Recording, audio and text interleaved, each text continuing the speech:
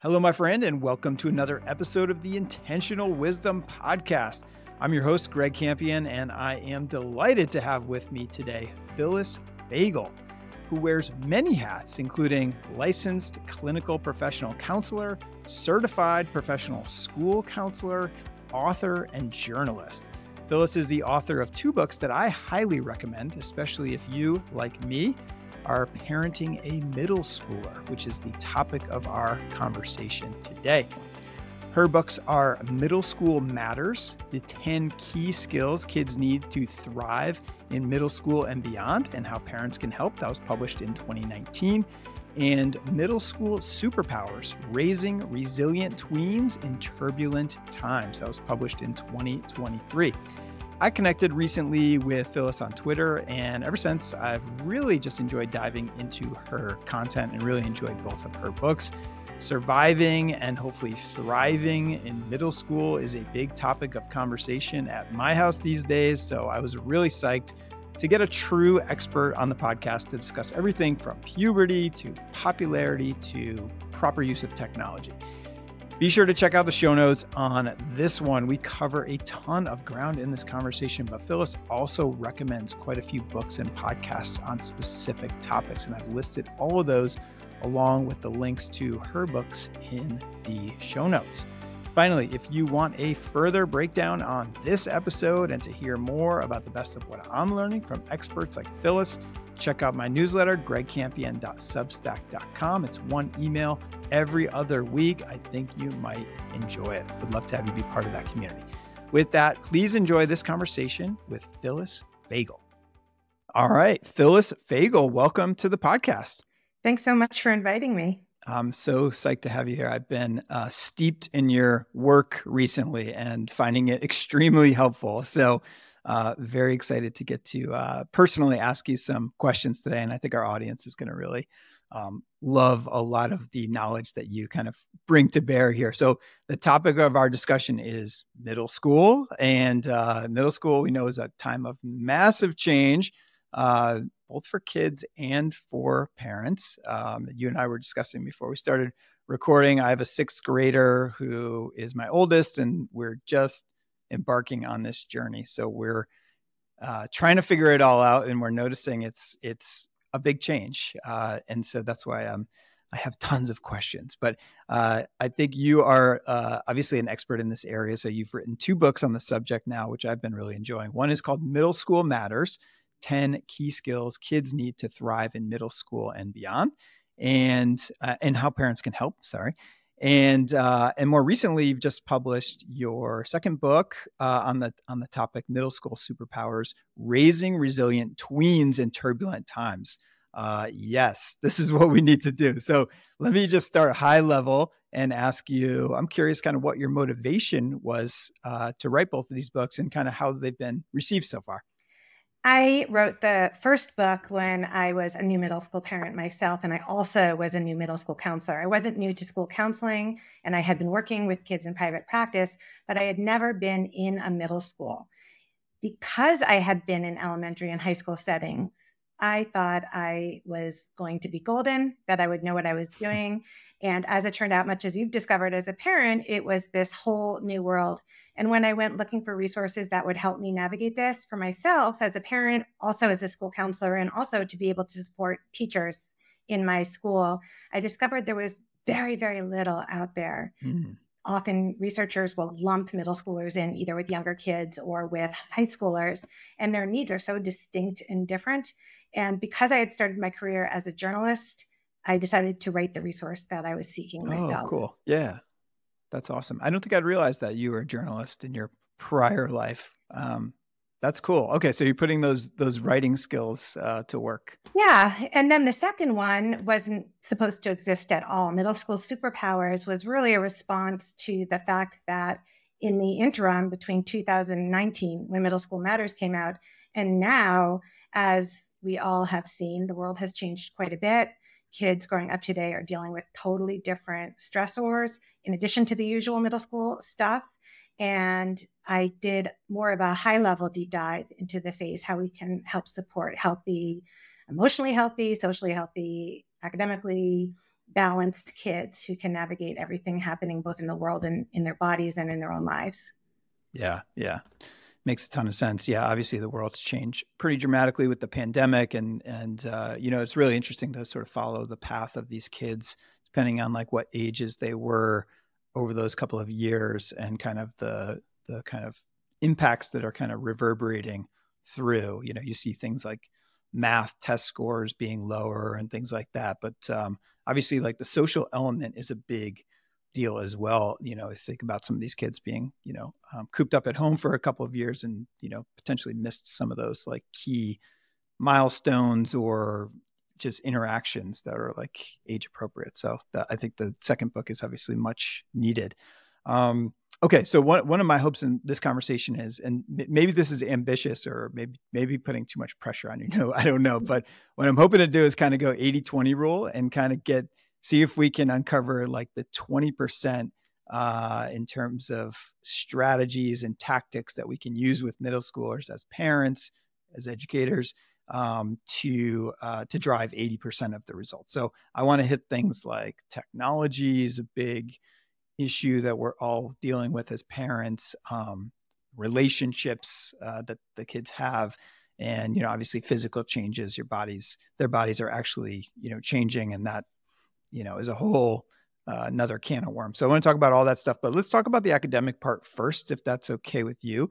In our experience anyways, I mentioned my son is in 6th grade, so he has moved up in his school. 6th, 7th, and 8th is what's considered middle school.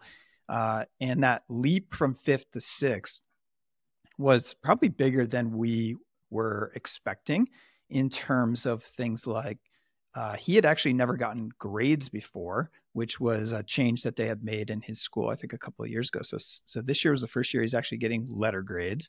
But then just the day-to-day in terms of like switching classes, not just having 1 or 2 teachers, but having like 7 or 8 teachers. And maybe you don't have like really intimate personal relationships with each of those teachers, and you're switching classes, and you have to know which notebook to bring to which class. And then you have to know which ones to bring home at the end of the day. And then you have to monitor all your different homework for all your classes on Google Classroom and all this stuff. Like all of a sudden you go on from being like little kid to like, you actually have legit responsibilities now. So maybe let's start there. I mean, I'm curious like what you've seen work and not work in terms of making that academic transition.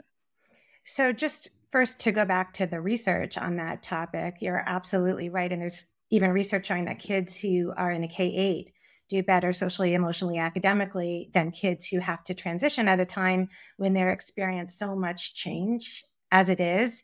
And it's protective to have them stay with adults who know them, people who know their name, to get those extra years to bake and work on executive functioning skills in a setting in which they're top dog. They're the big kids in the school. Similarly, there was research that somebody that is now a high school principal that I know did while they were getting their PhD. They created a program called Project Success, where they had kids who were at risk when they entered 6th grade, rather than having 7 or 8 teachers, stay and travel in a cohort and only have a couple of main teachers. And those kids also did better. They even had higher graduation rates down the road. And so with that awareness, how do we support kids who are going to middle school in that traditional huge shift you're talking about? Suddenly, maybe instead of walking to school, they're getting on a bus. They have to know their bus number. They may not know their classmates. Their teachers don't necessarily know their names. And this is all happening at a time when they have very few executive functioning skills. They do not yet have that ability to predict how their work effort today will impact the product they produce tomorrow. They're incredibly insecure. They're looking for proof that they are good enough. And also they're exquisitely sensitive and acutely aware of how they stack up to others right when we decide to grade them and assess them and maybe put them into stratified groups in certain schools. And so we want to make sure that we're not transmitting the message that just because you're not there yet, or you're still struggling to master these activities, that there's anything wrong with you. We want them to think that the stakes are low, that they can experiment. And I always say it's the last best chance, because middle school is the last time you really can try every extracurricular under the sun before kids really specialize in high school. That's a whole other topic. But we want to make sure that we're focusing more on that process and on what they're learning and how they seek help when they need it and how they regroup when things don't go well. And how do you talk to somebody you don't know when you really want to have friends, because their social life is everything too. Yeah, that last best chance, that almost like brings a tear to my eye a little bit. But I think in one of the books you talked about that in terms of like once they get to high school, like they're spending so much more time with their friends as well. And so like this period of time is like almost like last best chance to like really influence them in different ways.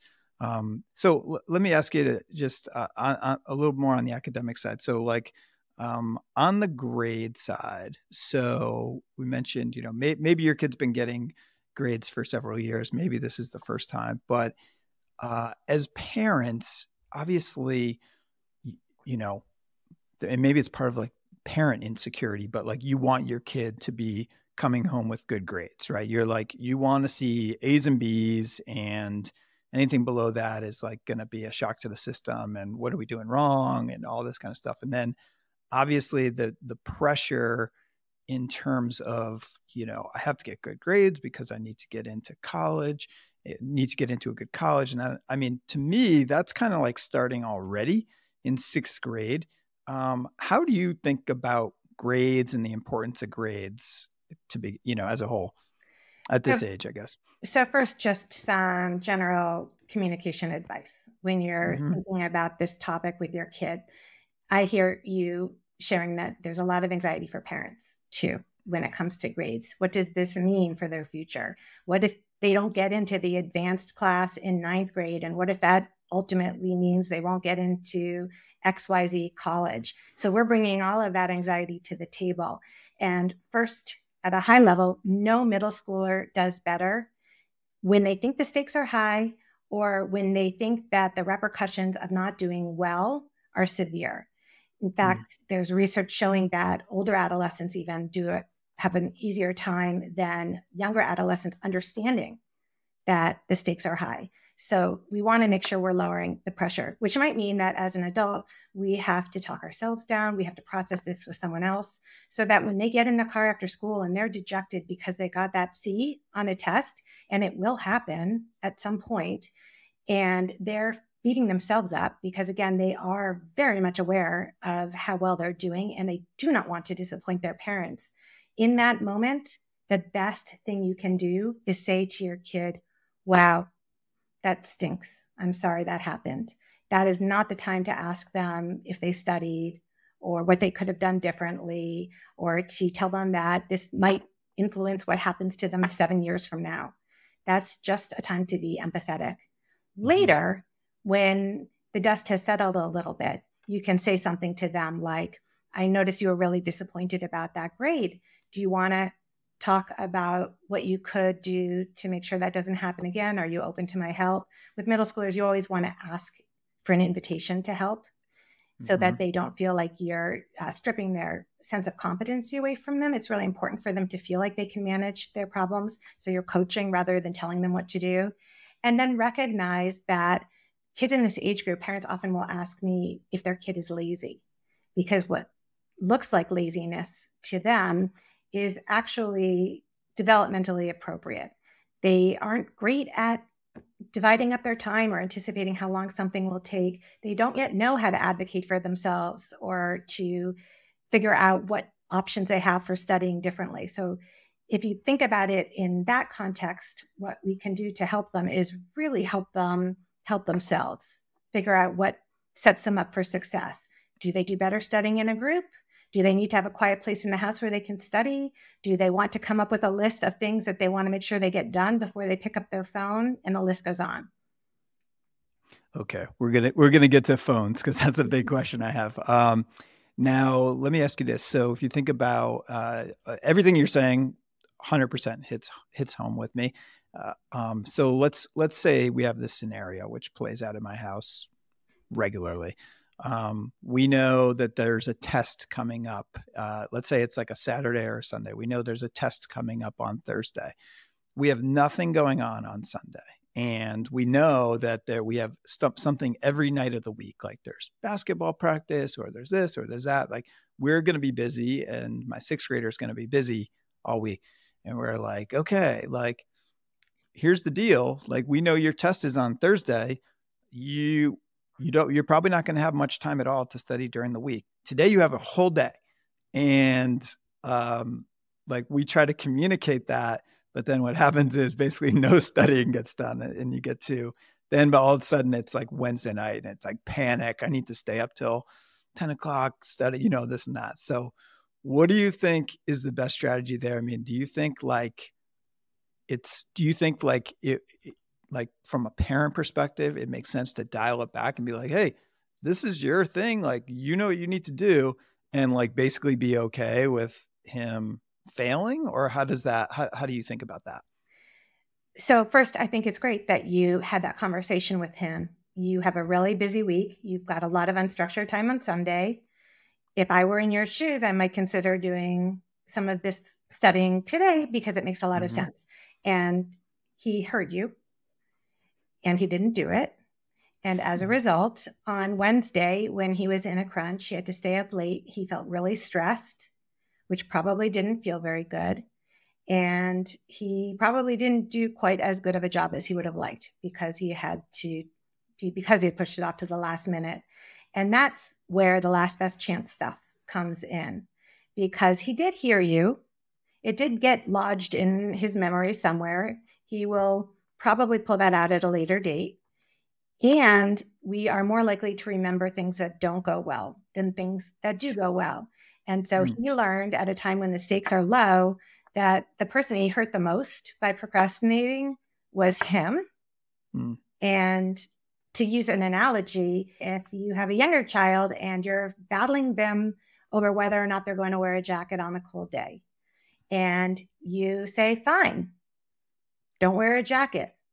You know they're not going to freeze to death. It's not below zero. And so you allow them to go and learn for themselves that when you don't wear a jacket and it's cold out, it's uncomfortable, it's unpleasant. And the hope is that the next time it won't be a battle because they themselves will decide, I'm happier when I choose to bring a jacket. And so this is just the middle school equivalent of that. It would be great if we could prevent them having to learn the hard way that if you don't plan out your time in advance, you're in a crunch at the end. But the truth is they have to learn that for themselves. And middle school is actually a perfect time to learn that kind of lesson. Yeah, I like that. That's actually pretty encouraging for me to hear. Just like a couple of things that you said in terms of like, you said that to him. He heard you. Like that's maybe packed away somewhere. It's not completely in one ear and out the other. And I like the idea of this being like a low stakes time to learn some of these consequences of what happens when you don't prepare like you should. Now, one of the things that you wrote about, I think it was in Middle School Matters, is that this idea of like what happens when you have like a teacher-student mismatch, which is always very interesting to me. Like maybe I don't give my kids enough credit, but I'm always kind of like, really? Is that like I hear stuff like, oh, this is actually a pretty good grade because this teacher doesn't like boys. She doesn't give boys good grades. I'm like, really? The teacher doesn't give boys good grades? Okay. So how do you deal with that? Because like we said up front, like this is a new chapter where they're dealing with a lot of different teachers. And so they may not have that really personal relationship with the teacher. They may only see them for whatever it is, 30 or 40 minutes a day. And they're one of 25 kids or whatever. And they're just like, this teacher doesn't like me, whatever. Like, how would you kind of approach that as a parent? So something that I've often said to my own kids, and all three are now out of middle school finally, but I did enjoy that phase a lot, is write to your editor. And that harkens back to my first career as a journalist as well. But their job is not to like and be liked by their teacher. Their job is to learn. And one of the set of skills that our kids are working on in this age group, especially now post-pandemic, are social skills, learning to interpret feedback accurately, learning to respectfully ask for an extension or an accommodation, learning how to get extra support when you need it, learning how to smooth over a conflict, learning how to circle back to a teacher and make sure that everything is fine after she had to talk to you in a sharp tone, whatever it might be. We're not going to ever be in an environment in school or in work where we can guarantee that we are going to have a really chummy relationship with everybody that is supervising us or grading us. And so reframing that whole topic, you can still learn from a teacher you don't like. And then going back to the developmental phase, recognize that most of the time, probably 95%, if not more of the time, when kids say that a teacher doesn't like them, the teacher likes them just fine. And they're having trouble separating out either maybe an instance where the teacher scolded the class, or maybe they asked for a point on a quiz and the teacher was annoyed and they're carrying that around. The teacher has long ago let it go, but they're still holding on to that. And so focusing with your child on what they can do to repair the relationship or to be assured that the relationship is in decent shape. And that might mean finding an excuse to go talk to them about something else. In extreme cases, parents can reach out to the teacher and say, hey, listen, I think my kid is feeling sensitive. Would you mind inviting them in for lunch or having a conversation with them and reassuring them that you're in good shape right now with them, just to help them feel more comfortable in your class? Yeah. Yeah. I mean, I love that parallel to, like, later in life, in the workplace. Yeah. You're probably not going to be like best friends with everybody, but you can find a way to like work with everybody. And along those lines, in terms of self-advocating, I'm curious if you have any advice there. I would say one thing we've tried to really encourage that with my sixth grader, and especially classes where he's having more trouble or he finds them more challenging or whatever. He's got, and I could guess this is probably similar to other schools, but he gets to school maybe like, I don't know, half hour before school actually starts. And a lot of the teachers are available. And so he basically is, I told him, like, look, like, one of the ways that you're going to be able to succeed here, like, let's say it's a subject that you're really struggling with and you're just like, Spanish is just impossible for me, like, okay, but what would happen if you started showing up to your, meet with your teacher for 30 minutes and asked for additional help? It turns out the teachers are, they all have their specific preferences in terms of they want to be, maybe get an email in advance or whatever. And that's a whole nother thing, like seeing how these kids write emails and helping them, get that right. Just in terms of like basic greetings and such. But we found that to be a really effective way. And my son, to his credit, that's something that comes naturally to him. And in his teachers, we got that feedback in one of his parent teacher conferences, is that they were like, hey, this is awesome that he's doing this, because like we're trying to get ninth graders actually to do this. So how do you kind of fall out on that whole idea of like self-advocacy? So self-advocating is a social risk, and adults tend to minimize social risks with this age group. We tend to underestimate how hard something is for a kid to do, and that extends to their social lives too. So we might, in a very well-meaning way, say, why don't you just invite them over? And our kid is thinking, I can't even sit at their table in the cafeteria, and you want me to invite them over. And so recognizing that these risks are hard, and depending on your kid, if they're more introverted or if they are more insecure, it might be even harder for them. And working with them to come up with more comfortable risks. And with a sixth grader in particular, that might mean that you're sending that email for them and they're watching you send it, so that you're writing the teacher to say, hey, my kid is going to be at school at X time. He's actually sitting right next to me. When you see him, if you see him, can you remind him to come in, or can you invite him in? If he doesn't hear back from you, I'm hoping he does it on his own, but you might need to follow up because we're not 100% sure that he's going to feel comfortable walking in on his own.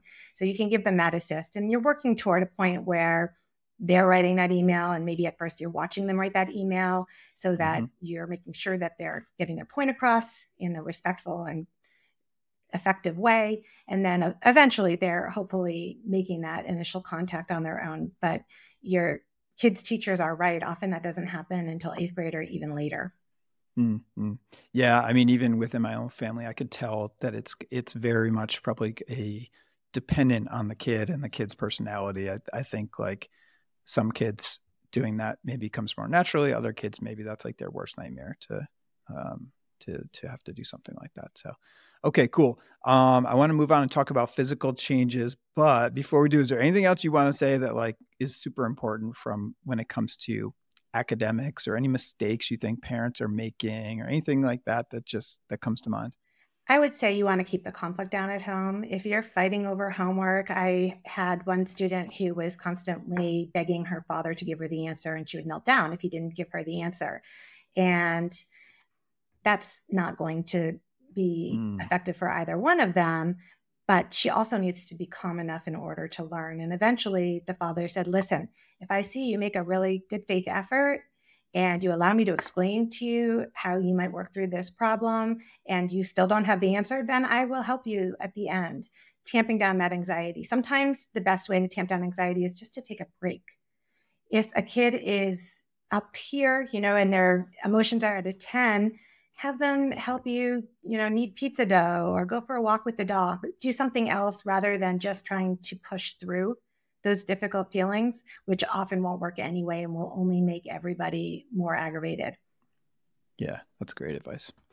Okay, on to the physical changes. Talking about, people being on edge and getting aggravated. We've got hormones starting to come into play at this age. And so, obviously, kids go through puberty, and it's incredibly awkward for everybody involved, or it can be incredibly awkward for everybody involved. You've got different kids going through at, different times, and that adds to the kind of awkwardness of the whole thing. So let's start just high level on physical changes that are happening. What have you seen work best from a parenting standpoint in terms of navigating all that? So just recognize first that it's emotional changes, intellectual changes, physical changes, all of that goes along with those hormonal changes. And so you see a lot of shifting in friend groups too. Some kids might be much more sophisticated and they want to use makeup, or they're really interested in their romantic life, and your kid might still be playing with Legos. And that can be a really hard, sad time for kids. They can feel left behind. On the other hand, it's no fun to go through puberty first either. And this all comes down to the fact that A, their social lives are everything, and B, this is a time when kids want to conform to the norm. They want to be like everyone else.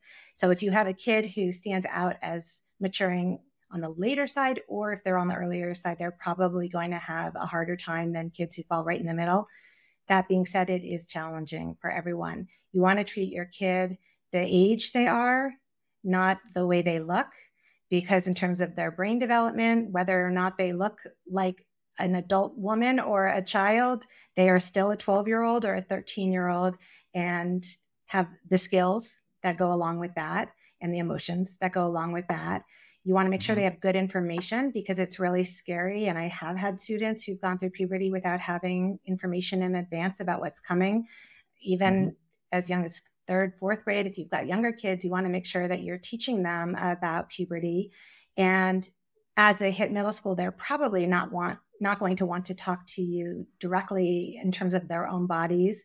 And so you may need to get a little creative, have materials on hand that they can look at on their own, direct them to videos. Amaze.org is a great resource.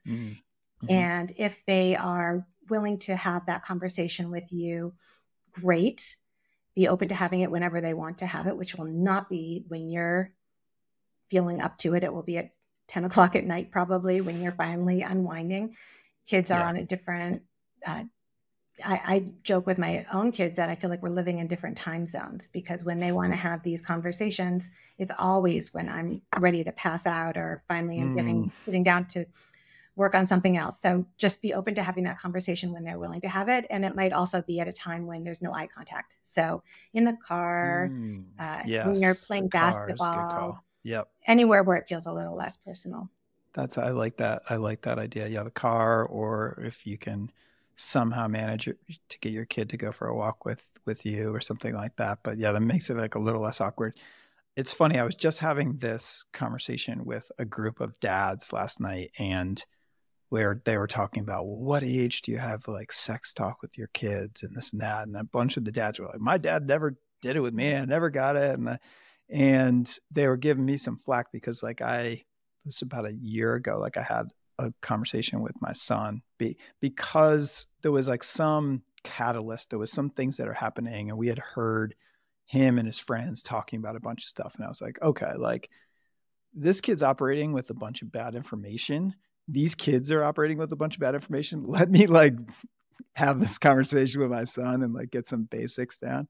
But then, of course, I got a whole bunch of flack from our neighborhood friends who are like, oh, Greg, all the kids know everything now because you told your son. So the big joke is like they send them to my house for me to have the talk with them. But one of them was actually like, oh, why don't you just record a podcast having the talk, and then we'll all just play it for our kids? I'm like, no, I'm not taking that responsibility for everybody's kids. But anyways, like you mentioned some materials, amaze.org. I haven't checked that out yet, but I know you mentioned that in the book or books as well. So I can point people to that and link to that in the show notes. Are there any books like there's a new book. Yeah. I actually interviewed the authors for an article in the Post. It's called This is So Awkward, Modern Puberty Explained. And it's really a roundup of everything related to puberty, even in terms of how it relates to athletics and sports specialization, which is a bigger issue these days. Deborah Rothman, her books are a little bit older, but she talks about how you can talk about sex in the service of reproduction, even with very young kids. Mm-hmm. And I mean, my philosophy, especially being in the school setting and seeing what kids are texting to each other and what I'm overhearing, much as you did, if we want them to get accurate information as opposed to inaccurate information from a fellow seventh grader, it's incumbent on us to provide it to them. And actually, there's another author, Peggy Ornstein. She wrote Boys and Sex and Girls and Sex. And her books really talk about, she interviewed a lot of teens and boys and sex, and a lot of them talk about how they really wish that their fathers in particular had talked to them not only about sex, but about their romantic lives and their regrets, and that they had been better equipped to deal with things like heartbreak or to understand a lot of the issues that come up within the context of relationships. And with younger kids, you can do that in the context of friendships as well. Yeah, that's great. Okay, cool. Well, thank you for those recommendations. I'm going to check those out, and I'll link to those in the show notes if anybody wants to go check those out. And in terms of like referencing your own experiences as a parent to your kids, like to me, that's something that I've tried to do and tried to get better about recently. I think there's a risk as a parent that you always come off, at least at this age, as like, oh man, my parents are like, they never went through any of this stuff. They're perfect. Like they never, and they see you as, your 40, however your old self, and you're married and whatever. They don't know about there was, botched relationships and heartbreaks and, unrequited love and all this stuff along the way. Yeah. And so I think I've become more conscious of talking to my kids about my failures because I want to normalize it a little bit more. And actually, there's good research showing that when you share family members, specifically family members, what the person who wrote about this called oscillating journeys, meaning the ups and downs, like the grandparent who started a business, but then the factory burned down. And so they shifted gears and did this other business, actually are far more resilient and far more likely to persist through frustration. And I think that probably extends to every aspect of their lives, from romantic to friendships to academic. Which superpower would that be for your second book? Is that bounce? I think it's super bounce and super optimism. Yeah. Cool. Okay, cool. Well, we started to allude to relationships a little bit. And so let's dive in there. I mean, to me, thinking back on my own middle school years, I'm like, the things that are like most painful to recall are like those social interactions that went really wrong. I think back and like, okay, what was like most painful? I was like, I think there was some times where like there was some kids who like probably were what would be considered bullying me. And that, like, you think back on that, you're like, oh my God, like I still feel like not happy about that, like some real animosity toward these people. And I'm like 45 years old. But at the same time, like I was no saint. I think back and I'm like, I'm sure I like said some really nasty things to people. And I just seeing the way that kids in this age group operate and things that come out of their mouths, and you're like, oh my God, like they can be brutal to one another. And I guess part of that is just development. Like they haven't figured out empathy, which is something you talk about quite a bit in your books. But like, let's start out high level with relationships overall. Like, what have you seen work in terms of helping kids to just navigate friendships and stuff like popularity? Well, just to go back to your example, I firmly believe that our middle school experiences are not inherently worse than hard experiences we had later. It's just that they're happening at a time when we're going through puberty. We have very little life experience or perspective. We're experiencing emotions on a scale of 10, and we're often experiencing these setbacks for the very first time. So in combination, it makes them feel just so brutal. And it's part of what sets middle schoolers apart. It's why it's so much harder. Everything just feels so heightened. And then you add in what's happened in the last 5 years or so, and you get what I've been calling extreme tweens. It's the same tweens, only more so. Everything is even more amplified. So when it comes to friendships, I think one of the most powerful ways we can support our kids is, first of all, not to dismiss their desire for popularity. That's real. And social capital is real power. Especially for boys, it actually is protective. Otherwise, you're like an animal at the edge of the herd. And so we have to appreciate that this matters to them because it is protective in a way that it might not be quite as protective later on.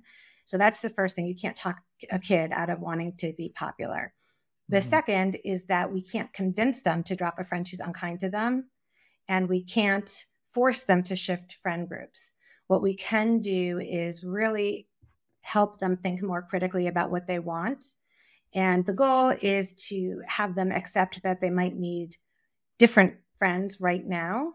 We're not telling them they have to forfeit the idea that they'll ever be friends with this group of friends they desperately want to fit in with. But we want them in this moment to find right fit friends for right now. And we can talk about how they might be able to do that. We can help them get in touch with how they feel when they're with one friend versus another. I like using a lot of I'm wondering, or I've noticed, or I'm curious phrasing, as opposed to, what are you thinking? Or why would you do that? Or, oh my gosh, dump that friend. All they're going to do is try to convince us that we're wrong. And we're not going to be at their side later on in life when they have to make these kinds of decisions in other contexts. And so we can teach them how to think through those kinds of dilemmas and help them make shifts. So if they're a sixth grader and they're on a soccer team and there's somebody who might be a potential friend and they're about to get dumped by their group of friends, and even if they don't see it, you do, because parents always see it before the kids do, you can take them out for ice cream with the friend from that team. Or if they're having trouble making friends at all, maybe you have a potluck with other families in the neighborhood who have same age kids, just to give them a little bit of an assist. Yeah. There was one stat I think you used in Middle School Matters that you said 1% of friendships are intact by 12th grade still. 1% of middle school. I think it was something like that. But That's basically, exactly it. 7th grade to 12th grade, only 1% of friendships are still intact. First year of middle school, only a third of friendships even make it from fall to spring. And if you ask kids to name their best friend in middle school, only half of them name them back. And 12% of 6th graders have nobody name them as a friend at all. I always share those statistics with kids to underscore that there's nothing wrong with them. It's just that this is when kids are figuring out who are those right fit friends for right now. And so there's a lot of churn, a lot of shifting, and kids are maturing at different rates and they're trying to fit in. There's so many other things getting in the way of making pro-social choices or kind choices. And they're thinking about themselves. They're not thinking about other kids. To help kids feel better about this, especially if somebody is not being kind, I do always remind them that the research shows that kids who are mean can become nice, that power dynamics shift, that where they are socially on day one of middle school isn't necessarily where they'll be at the end, which is why it's so important for us as parents to help them avoid burning bridges, because those same friendships that they want to, they feel that kind of pain that you're talking about at 45, only more so because they're in the middle of it, then it might change, that they might feel different later. I was sharing a story recently. This was actually a younger kid, but she came to me because with her friend who she had been having a really hard time with, they were constantly fighting to the point that the parents were forbidding them to be together. The parents were contacting the school to say, we want them separated. They're bullying one another. Each one was saying the other one was doing the bullying. And I was echoing the parents in the sense of, it sounds like you guys need a break sometime apart. So when they came to see me for the umpteenth time to say they had a problem, I jokingly said, how can you have a problem? I thought you were taking a break from one another because things were so fraught.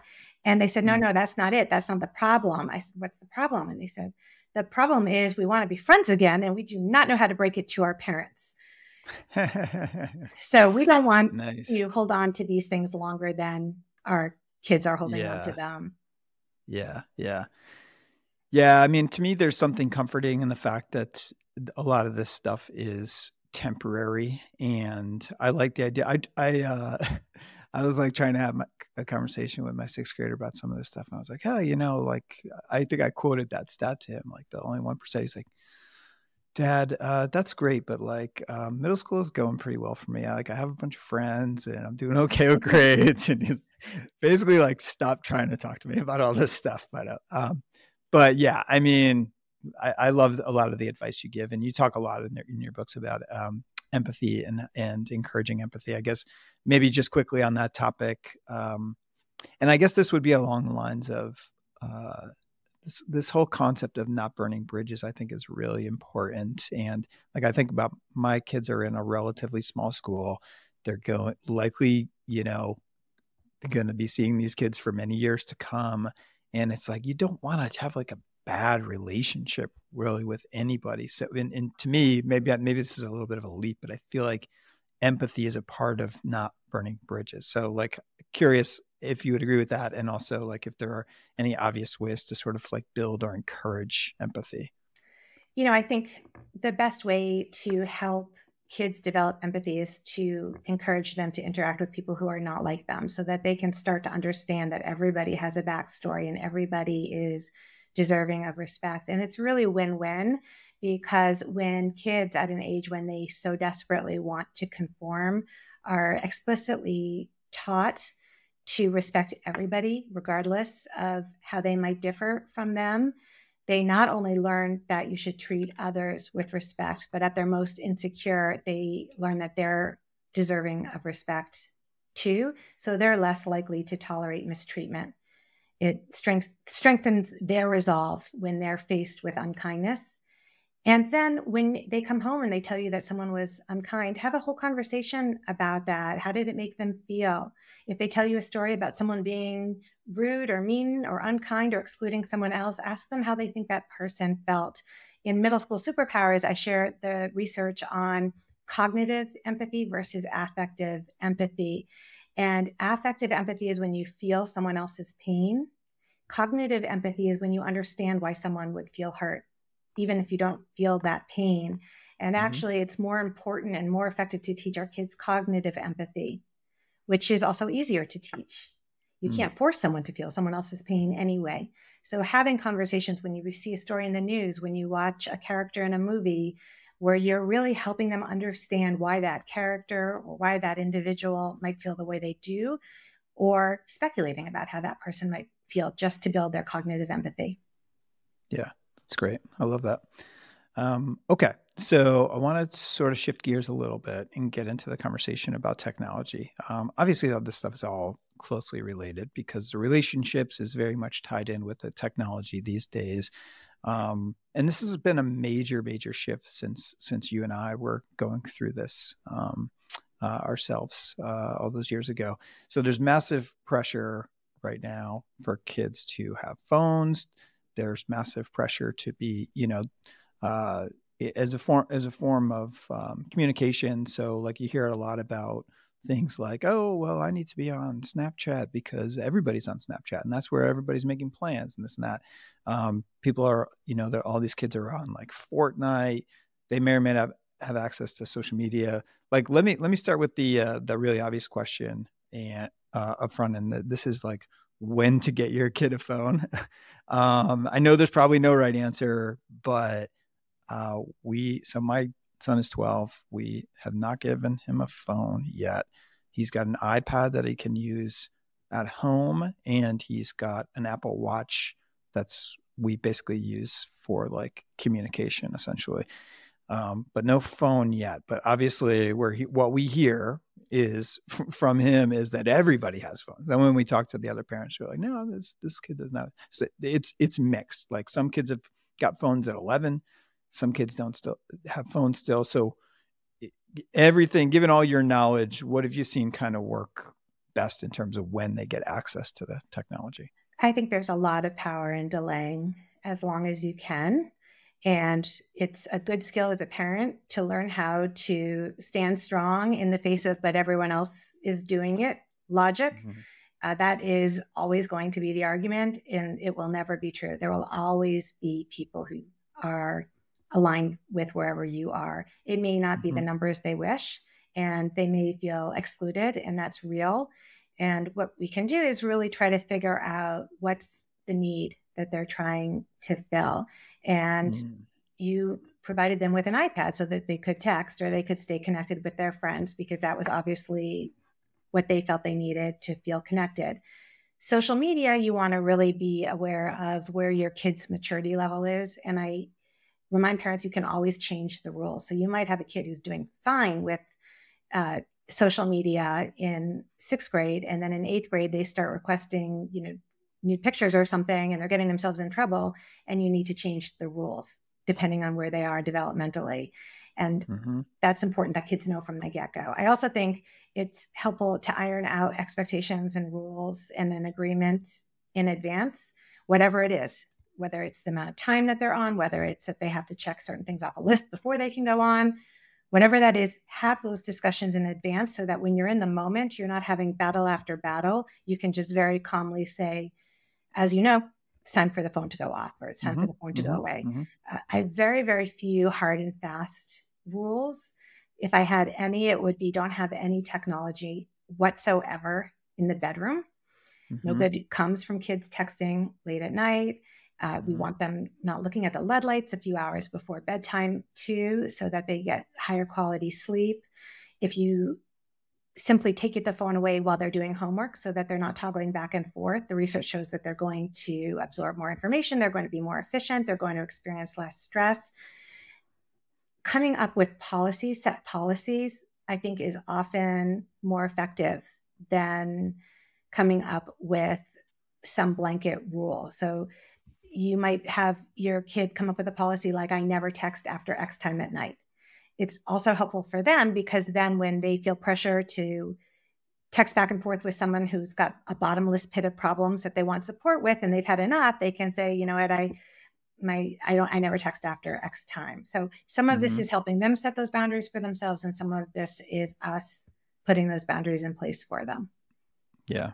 I like the setting those up front as opposed to like doing it in the heat of the moment, like you said. So we've implemented the no technology in the bedroom.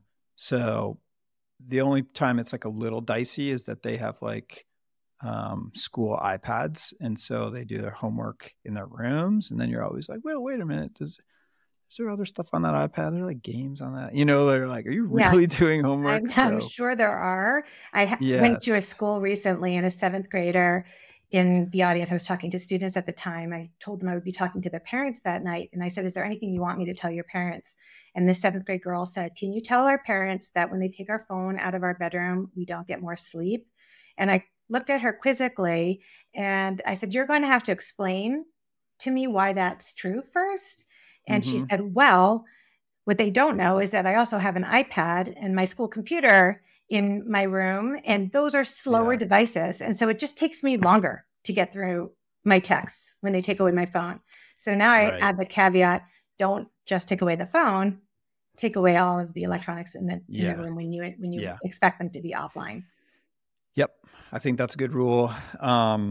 At this age for us at sixth grade, where we still have a rule where we can go on and look at any texts at any time. And my son actually doesn't seem to have much problem with that. The only thing he gets mad at is if we read the messages before him, because then he doesn't see he has like a notification that he has a new message.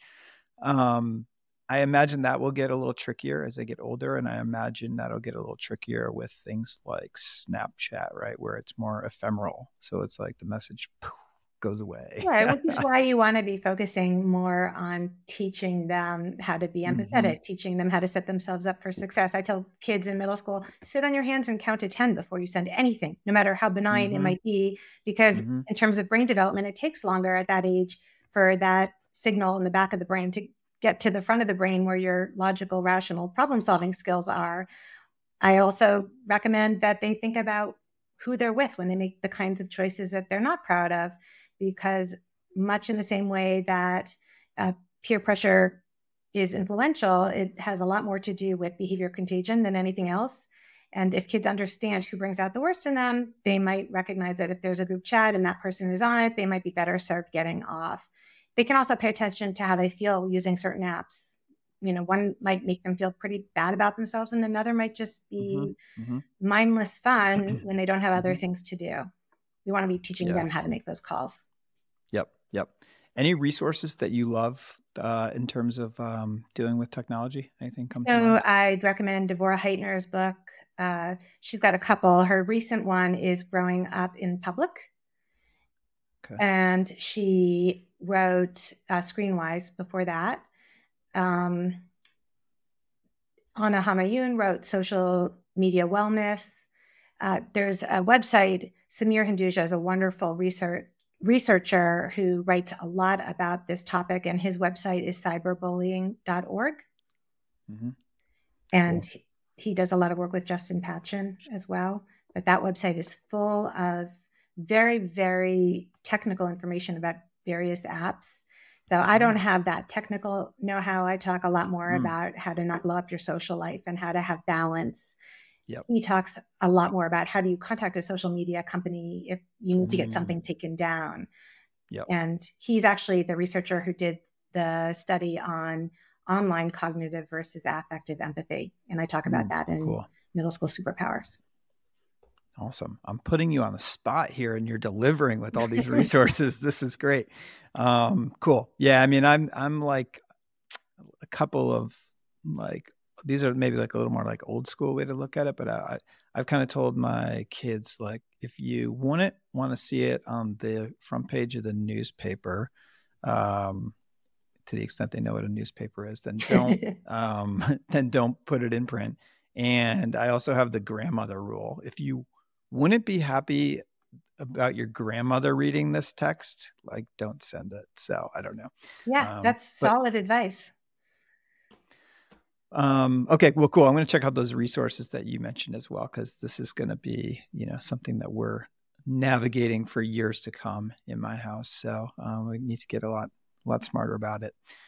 Okay, cool. So an area that stretches across all these topics. So whether we're talking about the physical changes, the social interactions, even technology, is mental health. And it's something that I think as parents, we're all really focused on. We all see very scary statistics around things like depression rates, even suicide, which is obviously like worst nightmare type scenarios. So I'm curious, just given all your experience as a parent, as a counselor, what have you seen kind of be most effective to really help bolster the chances for, to be mentally healthy for our kids?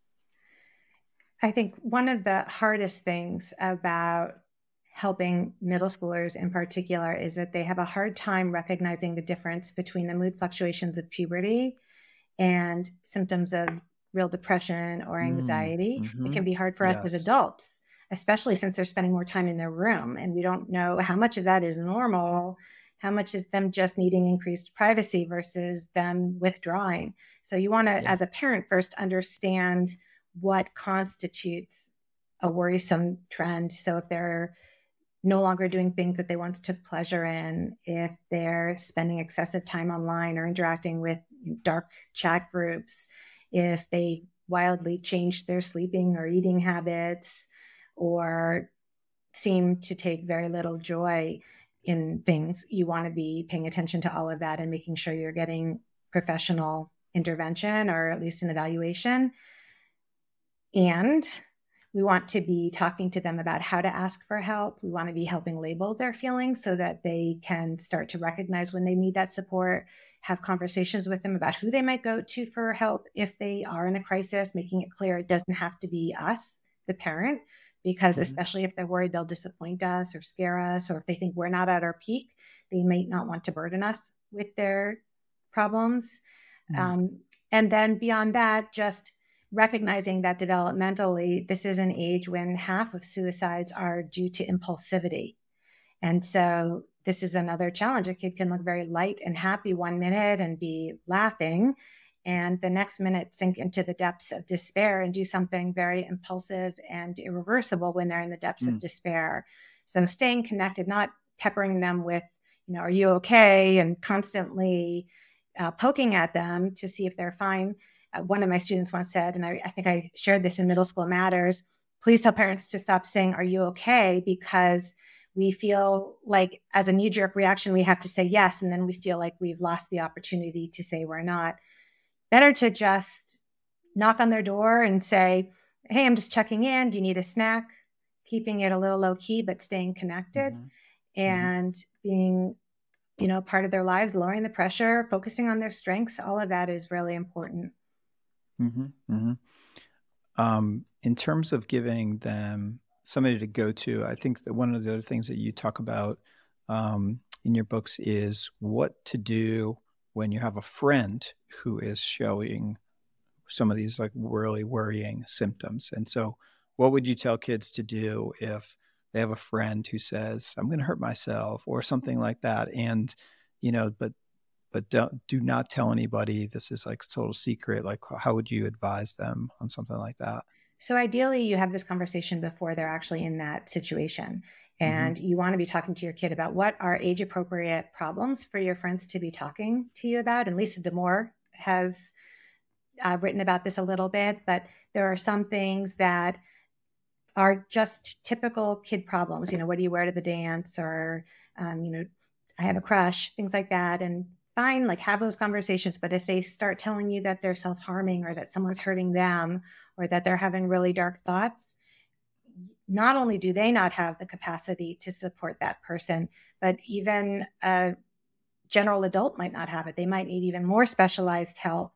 And while you might feel like a snitch in that moment, you actually might be saving a life if you are making sure they get the support they need. And so you can rehearse with them what they might say to their friend. It might be something like, wow, that sounds really hard. Are you talking to an adult about it?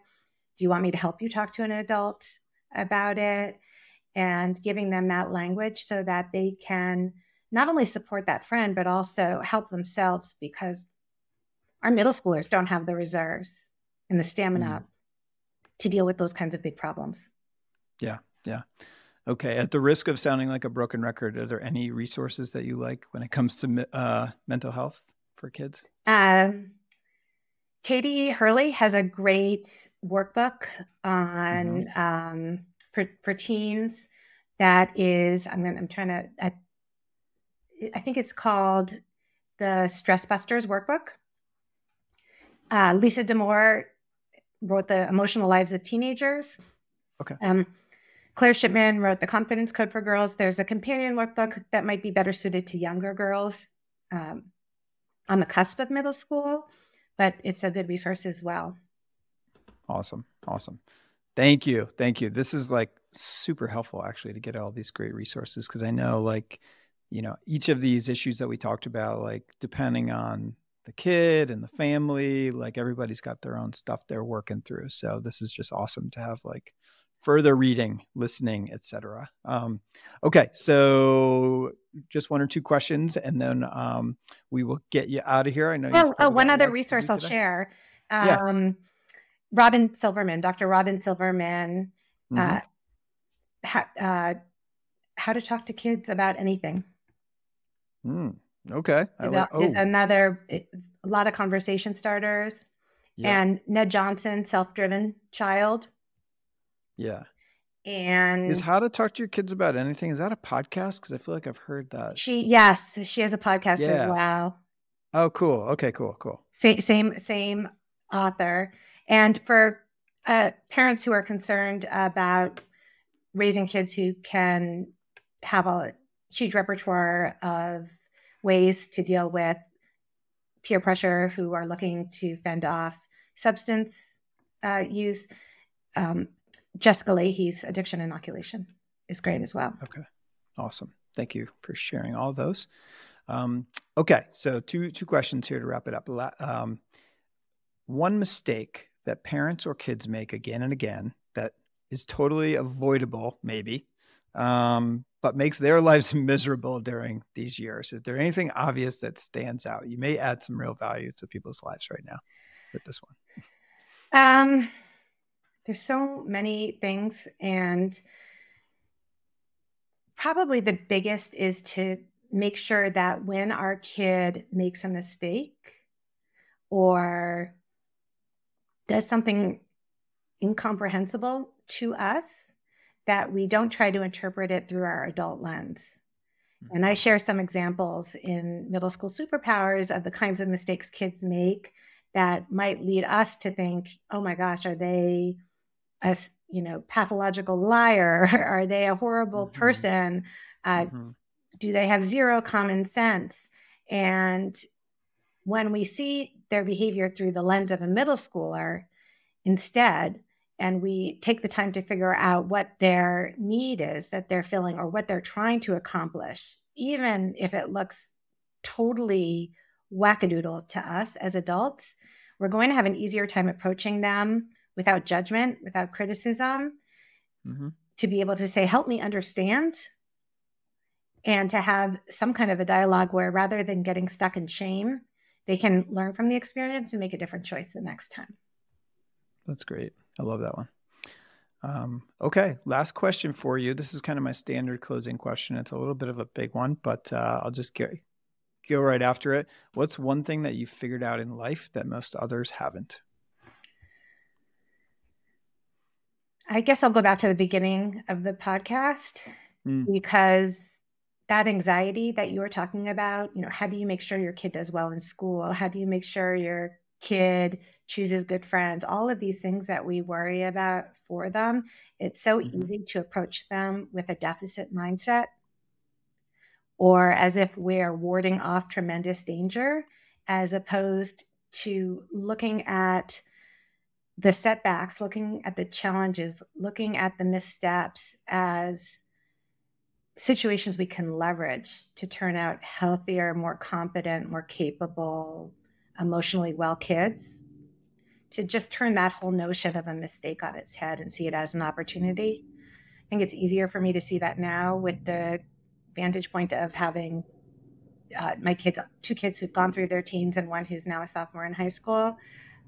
But in general, the things that seem catastrophic in the moment often are the things that set them up for the most success later. We have to just tolerate our own discomfort. That's great. I love that. perspective. And that's encouraging to hear for people who are going through this experience right now as well. It's great to hear that perspective. Okay, Phyllis. Well, this has been awesome. I really appreciate your time. I'm sure people are going to want to check out all your stuff after listening to this. So where can they go and find your work?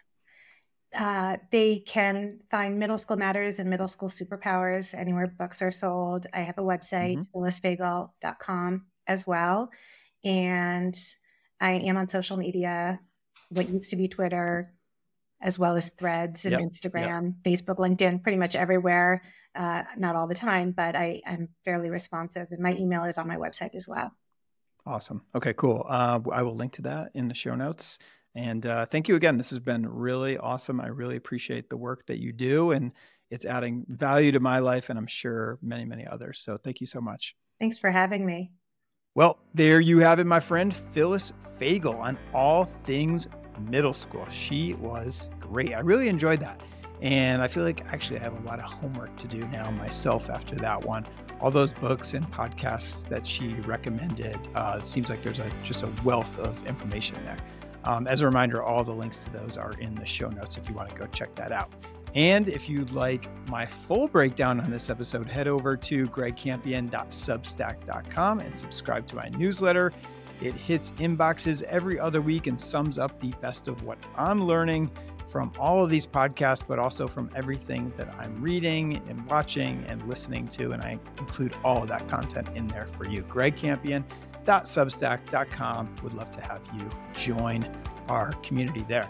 Finally, if you enjoyed this episode, please do me a favor and think of just one person in your life who you think might benefit from listening to it. And please share it with them. That would be awesome.